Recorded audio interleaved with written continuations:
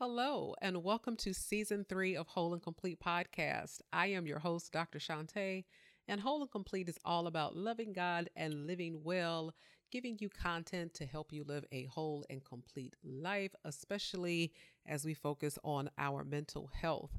So, y'all, y'all almost didn't get this episode. When I tell you today has been a day, okay? I woke up this morning and the laptop from which I have recorded every single episode of this podcast for the past 2 seasons died.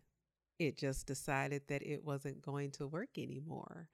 I guess it did some sort of updating or something in the middle of the night. And when I woke up this morning, it was blazing hot and it would not turn on. And when I took it to the Apple store, they were like, this unit is dead on arrival and we need to send it away for 7 to 10 days. And I was like, I got a podcast episode that I need to record. Like, my new season starts tomorrow. And they looked at me like, that sounds personal. I don't know what you expect us to do. And so, thankfully, thank God, I have a ram in the bush. Barry White, you know who you are. Like, I have like secret tech support angels in my life. And so I have to give Barry a shout out, who has backup on backup on backup on backup equipment, like at the ready. And so I am so grateful for the tech support that I have for this platform. I'm telling y'all, just angels watching over. But it told me, I said, you know what? This must gonna be a really good episode. This is going to be a powerful series because y'all almost didn't get it. I just want to put that out there. Y'all almost didn't get it. So, as we are wont to do in every episode. So, for those of you who are brand spanking new to Whole and Complete Podcast, welcome. I'm Dr. Shantae, your host, and Whole and Complete is a series based podcast. And so we typically start with the series and we do about 2 episodes of deep work on that series. And then we invite a guest, usually from the mental health or faith community, to come and expound on various aspects of that topic. And I would love to start season 3 on like this happy howdy note, but that is not what we are doing today. Actually, season 3 is kicking off with grief, and grief has been on the docket for a really long time. It has literally been on the docket since season 1, and all things in due season. Now is the time to bring this forward because whoever is going to be hearing this and listening to this is the time that you need it. And so we are going to be doing a deep dive into grief because I would love to say that this pandemic is behind us. It is not. I would love to say that we are on the other side of this. We are not. And there's all kinds of tension, all kinds of controversy about vaccination, not vaccination, mask, no mask, variants, and misinformation. And there's just so much going on.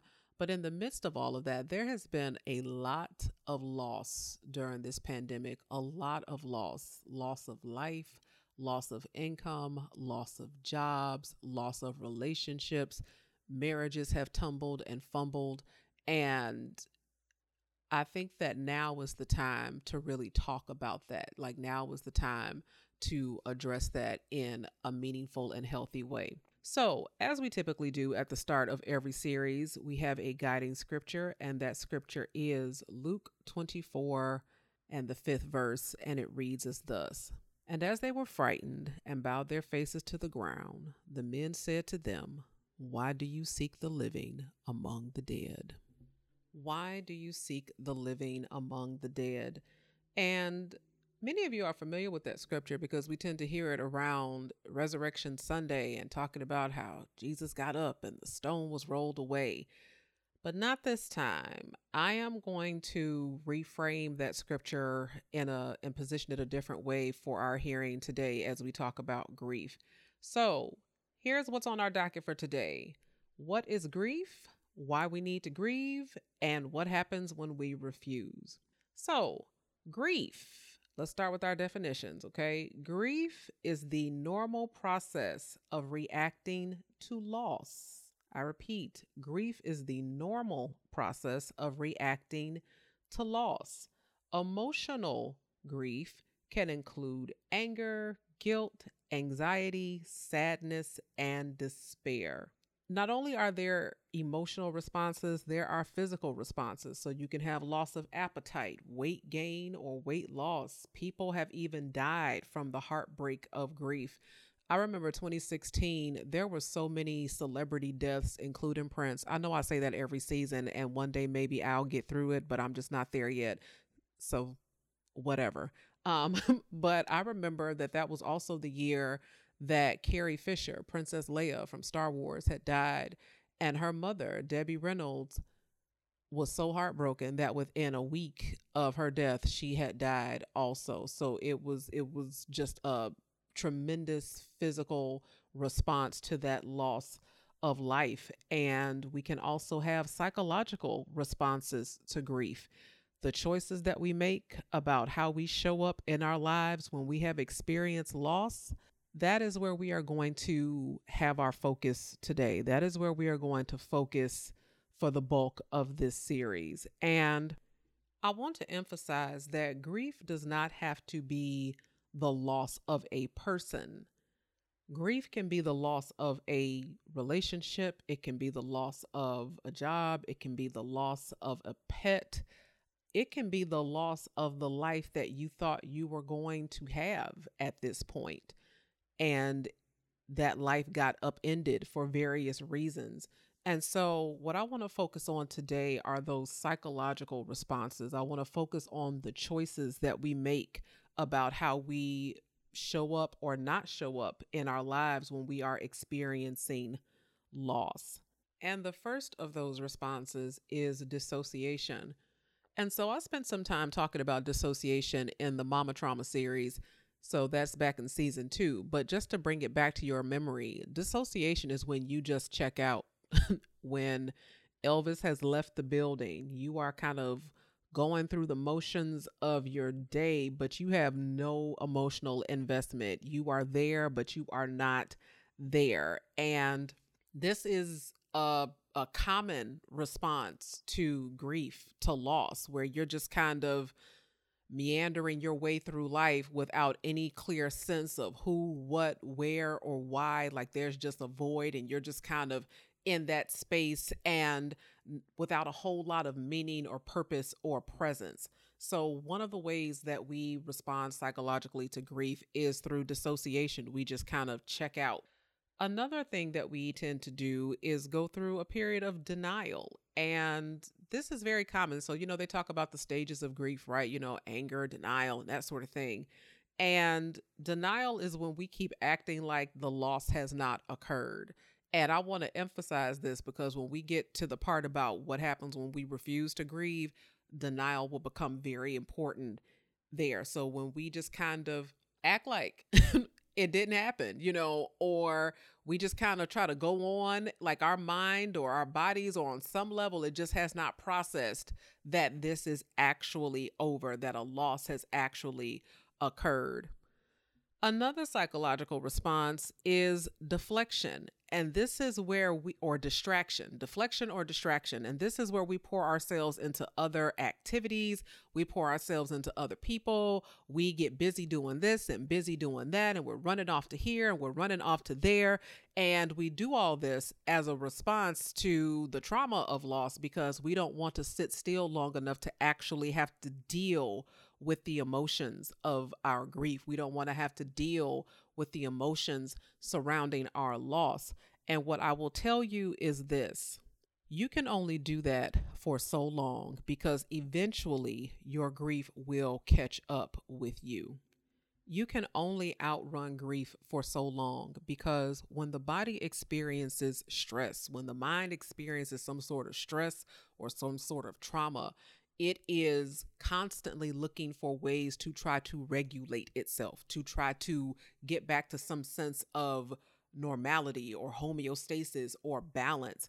And when we push off the grief process, when we try to outrun it and we try to keep busy and we try to distract ourselves and we try to act like it didn't happen, regardless of what you are consciously doing and the choices that you are consciously making to try to busy yourself so that you really don't have to deal with it, your body is going to find a way to regulate itself. So all of a sudden you're really, really hungry and you're eating indiscriminate amounts of food. All of a sudden, that liquor bottle is starting to look real attractive, and next thing you know, it's getting emptied a lot more quickly than it used to be emptied. Your body is going to find a way to regulate itself. Your mind subconsciously is going to try to find a way to regulate itself because a stress has occurred, a loss has occurred. There is something traumatic that has occurred, and it is trying to find a way to regulate and to get back to some sense of balance. And I say that because grief does not just happen. Grief does not just happen. It's not like, how people say, like, okay, I'm going to let that slide because she's grieving right now. Or I'm going to let that slide because, he's in grief right now. No, grief is a process that you have to allow. You have to allow it to happen because there are parts that you have to accept. And we have spent some time talking in this podcast about things like radical acceptance, and it's going to make an appearance in this series too. But grief is something that you have to allow to occur, which brings us to why. Why do we need to grieve? And in short, if you don't grieve, you don't grow. It's just that simple. If you don't grieve, you don't grow. When you keep trying to put distance between yourself and the pain of your loss, you are suspended in time. You are suspended in Kairos. And Kairos, let me remind you, is not chronological time. Kairos is a moment of time. And grief allows you to move beyond that moment of time where your loss has occurred. So when you think about Kairos, Kairos is that moment of time before and that moment of time after, right? So there's that moment of time, that life that you had before you lost the job, before the marriage fell apart, before you lost a loved one, before you experienced the loss of the pet or what have you. So there's that moment. And then there's that moment after, when it becomes clear that the relationship isn't going to work out, that the job isn't going to last, that the money is going to run out, that whatever you had planned to do or hopes that you had for your life by your 40th birthday or by your 30th birthday, it's just not going to happen. The child that you thought was going to be there is might going to have to take a little bit longer, and maybe the child that you received, doesn't have all of the healthy functionings and cognitive functionings and physical capabilities that you thought they were going to be able to have at this point of their life. So there's those moments, right? The moments when you had hope and everything was cool and there was possibilities. And then there's the moment where you realize that that's just not going to happen. And so when you keep trying to put distance between yourself and that loss, you are suspending yourself in time. You are suspending yourself in the before when the after chronologically has already occurred, when that moment of time of loss has already occurred. And it's the after that is so painful. It's the after that is so heart-wrenching. It's the after that just tears us to pieces. And so we desperately try to hold on to before. But I just talked to him, but I just looked at the numbers. But wait a minute, yesterday you said everything was cool. Wait a minute, I was just at the doctor last week. Where did this come from? It's the before that we try to cling on to because we have not yet processed the after. And it's one of the things that makes grief so difficult because certain months of the year, certain seasons, certain holidays take us back to the before. And so when we're living in the after, it just makes it so difficult. And I want to be clear about something. You don't have to like physically lose a person. So a person doesn't have to be like physically dead in order for you to feel the pain of loss. Many of us have difficult and complicated and strained relationships with family or certain family members. And so things like the holidays become very difficult because you see this cavalcade of highlight reels on social media with all these happy families and these Hallmark movies and this holly jolly, merry, festive time. And a lot of people really struggle because that is not their lives. They don't have those types of relationships. They can only take their family in small doses. And so it is important to allow yourself to grieve because grief facilitates the transition from what I call now what to what now. Now, now that this has happened, what am I going to do? What is my next step? How can I go on? It's that uncertainty. It's that moment of wonder and confusion and loss and misdirection. Like, I've heard many people describe their grief journey as being what they call a lost ball in high grass. So, like, if you imagine like a golf ball that was swung way out into not this nice, level, low cut putting green, but into tall grass or tall weeds, it's like just lost. I don't know which way to go. I don't know which way is up. I don't know where to turn. I'm in this place of now what? Now that this has happened, what? But what now is that piece of radical acceptance. What now is what's going to happen now is this. It moves you from questioning to a measured response, to a decided response, to a decisive step. What now is what's going to happen now is this. What now is radical acceptance that no matter how unfair or how sudden or how unexpected or tragic or shocking something is, I have accepted the fact of the loss. Okay. It doesn't mean I've accepted all of the emotional underpinnings that come along with the loss, but I have accepted the fact of the loss. I have accepted the fact that my job is no longer going to be available in 3 months. I have accepted the fact that the marriage is over. I have accepted the fact that my loved one has moved on. I have accepted the fact that I may not have children. I have accepted the fact that this diagnosis seems terminal and I'm not going to live as long as I thought I was going to live. I have accepted the fact of my circumstances. And what now is I'm ready to let the process of grief move me closer to some measure of healing or to some semblance of strength, to gain some sense of clarity or closure, and allow myself to consider what my life is now and what comes next. Do you see the difference between those two things? Now what versus what now? I want you to imagine yourself, and some of you have been in this situation, I know I have, where you're driving along and all of a sudden your tire goes out or blows out and you have a flat. And there's this moment of, now what? Now what we gonna do? Now where we gonna go? Now how we gonna get help? Now how we gonna move to the next destination? Now what? Like, here's all these questions about who, what, when, where, why, all of that, versus what's going to happen now is roadside assistance said it's going to take approximately 90 minutes for them to send a truck out. So we're going to sit here and we're going to wait. Like, now, what now is there's a choice that has been made. What now is I have accepted the fact that I have a flat tire. I have accepted the fact that I might not make it to the wedding on time or to wherever it was I was going on time. I've accepted the fact that I'm going to be delayed. And what's going to happen now is this. Okay. Which brings me to refusing to grieve. Okay. So what happens when we don't allow that process? What happens when we don't allow ourselves to move from now what to what now? And this is where our scripture comes in handy. This is where Luke 24:5 offers us some clarity. Why do you seek the living amongst the dead? And depending on which version of the gospel you read, so Matthew, Mark, Luke, John, some versions say he is not here. Why are you looking for somebody who is not here?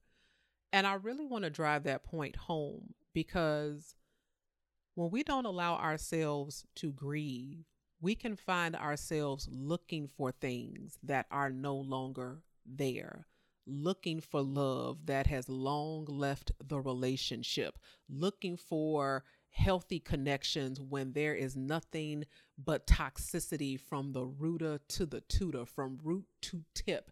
There is nothing salvageable to be gained from this. Why are you looking for the living? Why are you looking for something healthy and vibrant and alive amongst the dead? And why are you coming back to this job? Why are you in this job when you know that there's no opportunity for growth, no opportunity for purpose, no opportunity for mobility, no opportunity for raise? Like, why are you looking for the living amongst the dead. When my marriage ended, I was angry, to put it mildly. That I will say that I was hot like fire. Not in that sort of like Al Green hot grits or Bernadine from Waiting to Exhale. I'm gonna like bust the windows out your car and set it on fire. Not like that. Okay, I was not violent, but I was angry. And I mean, I had a deep, seething, don't say that name in my presence type of angry. And I leaned into the anger because I thought it was productive. It fueled me. It fueled me to write books and host events and be this super mom, because I was out to prove that one monkey don't stop the show, that I wasn't going to miss a beat or a meal or an ounce of sleep. I'm going to be all right, because that's what Black women do, right? That's how we've been raised. We going to be all right. We got this. But what I did not realize was that the anger that fueled me to write books and earn more and to host events and really dig into my brand, what I did not realize was that that very anger was keeping me from recognizing the role that I had played in the demise of that relationship. What anger had kept me from was grief. And sometimes we think that because we have cried our tears, or because, we have cursed the heavens, or we done sat down in sackcloth and ashes, whatever your version of that is, and we done played some Jasmine Sullivan or some Anita Baker, or, made a playlist called He Ain't This and She Ain't That, and whatever. Okay. Sometimes we think that because we've had an emotional experience that we have actually grieved, and that is not the case. That can be part of the process, but that's not the whole process. And so because I had leaned heavily into anger as my anchor for how to process the loss, I had really delayed my grieving process. Anger was keeping me from acknowledging hurt and disappointment about the realities of now being a single mother, and how I thought my life was going to be like this perfect picture of Christian coupledom. And that just did not happen. And it wasn't going to happen. And I needed to grieve the fact that sometimes, hear me, love is not always enough. Okay. And that sometimes love means loss. Anger precluded me from seeing all of that. So that means I did not grieve. And because I didn't grieve, I did not grow. Okay. I did not grow. Grief is what allowed me to grow. Grief is what allowed me to create things like Whole and Complete podcast, because now I've had some perspective and some therapy, and, I've been able to do some inner work. That's what grief allows us to do. And when I say inner work, I don't want to be very clear. I don't want to make it seem like when you experience loss, now you're just responsible for all of this work, right? For getting quote unquote over it. No, I'm not saying that. I'm not saying that at all. Loss is hard and difficult, and sometimes it is tragic and unexpected and really unfair. And what I'm saying is that when you experience a loss like that, isn't it amazing how everybody else's life just seems to go on? People keep posting on Facebook, and people keep going to work every day, and people keep on trucking. And you're kind of suspended in this space of like, wait a minute, how is everybody just living life? How is everybody just going on? Like, don't you know that I've experienced this loss? Don't you know that this person that I love is no longer here? Like, how are you just going on like every day is a sunny day when I'm sitting here in midnight, day in and day out? Like, I don't understand. So I'm not saying that, hey, just get on with it. I'm not saying that at all. What I am saying is that the pain of loss can keep us trapped in a place of perpetual pain, and grief provides an outlet for us to start to release some of that and heal from some of that. And so when I did not grieve, I developed some maladaptive coping mechanisms, aka food and liquor, medicating with food and alcohol. And so refusing to grieve will keep you stuck in a lot of things. It will keep you stuck in your pain. It will keep you stuck in a dead relationship. It will keep you stuck in dead end jobs. It will keep you stuck in dead prospects in places where there are no possibilities. And it will keep looking for life inside the graveyard. It will compound your loss because not only have you lost the job, the relationship, the person, or what have you, but it robs you of the next thing that God has for you. Okay. So it's like it's like double. It's getting like a 2-for-1. Okay. So not only have you lost on the front end, but you're losing on the back end too, because whatever is next for you is never achieved. It's never realized because that process of grieving has not occurred. And I want to say this again. I am not saying that you just move on and get over, because there are some things that you will never get over. Vanessa Bryant will never get over losing her husband and her child in the way that she lost her husband and her child at the same time on the same day. That's not something you just get over, but you find a way to get through. And that's what she does. She finds a way to get through. And she's been very transparent about her process. She says, some days are just full of happy memories, and I'm just so grateful for the time that I had with them. And other days, I don't even know how I'm going to get out of the bed. I don't know how I'm going to show up for the children that I have left. I just don't know which way is left, and I get mad, and it's so unfair. And I just think about all the things and all the dreams that we had and all the places we were going to go and all the things that we were going to do. And that is going to take time, and that might be what happens now for the rest of her days. It doesn't get quote unquote easier. The fact of what happened doesn't ever get easier. But what she is doing is trying to find ways to get through, to try to find strength and support and allow people to be there for her in ways that allow her to continue to function. And so that is where I will leave it for today. Okay, that is where I will leave it for episode 1 of season 3, which almost didn't happen because my laptop died. And I will not have it back for 7 to 10 days. And okay, but next week we will get into part 2 of this, and I'm really looking forward to the guests that we have. So our part 3 of this, I'm inviting Herdine Mercier, who specializes in grief. Her entire platform has been dedicated to it. And I love the work that she's doing. And I can't wait to hear the perspectives that she's going to bring to this process and to this episode. So if you have any questions, comments, takeaways, hit me up at Dr. Shante Says. Share this podcast. I want to thank you. Oh, by the way, I want to thank you guys so much. I meant to say this over the summer, but when I go on summer break, I'll be on summer break. Okay. Like break. I've been traveling. Fortunately, even in this pandemic, I was able to travel out of this country. And right before I was overseas, you guys had hit the 30,000 download mark. And thank you so much for listening. Thank you so much for sharing. This podcast is growing, and it is all because of you and your commitment and dedication to your own wellness and your own work, but also your support of me and this platform. And I cannot thank you enough for that. So if you have any questions, comments, takeaways, hit me up at Dr. Shante Says, and I will see you next time.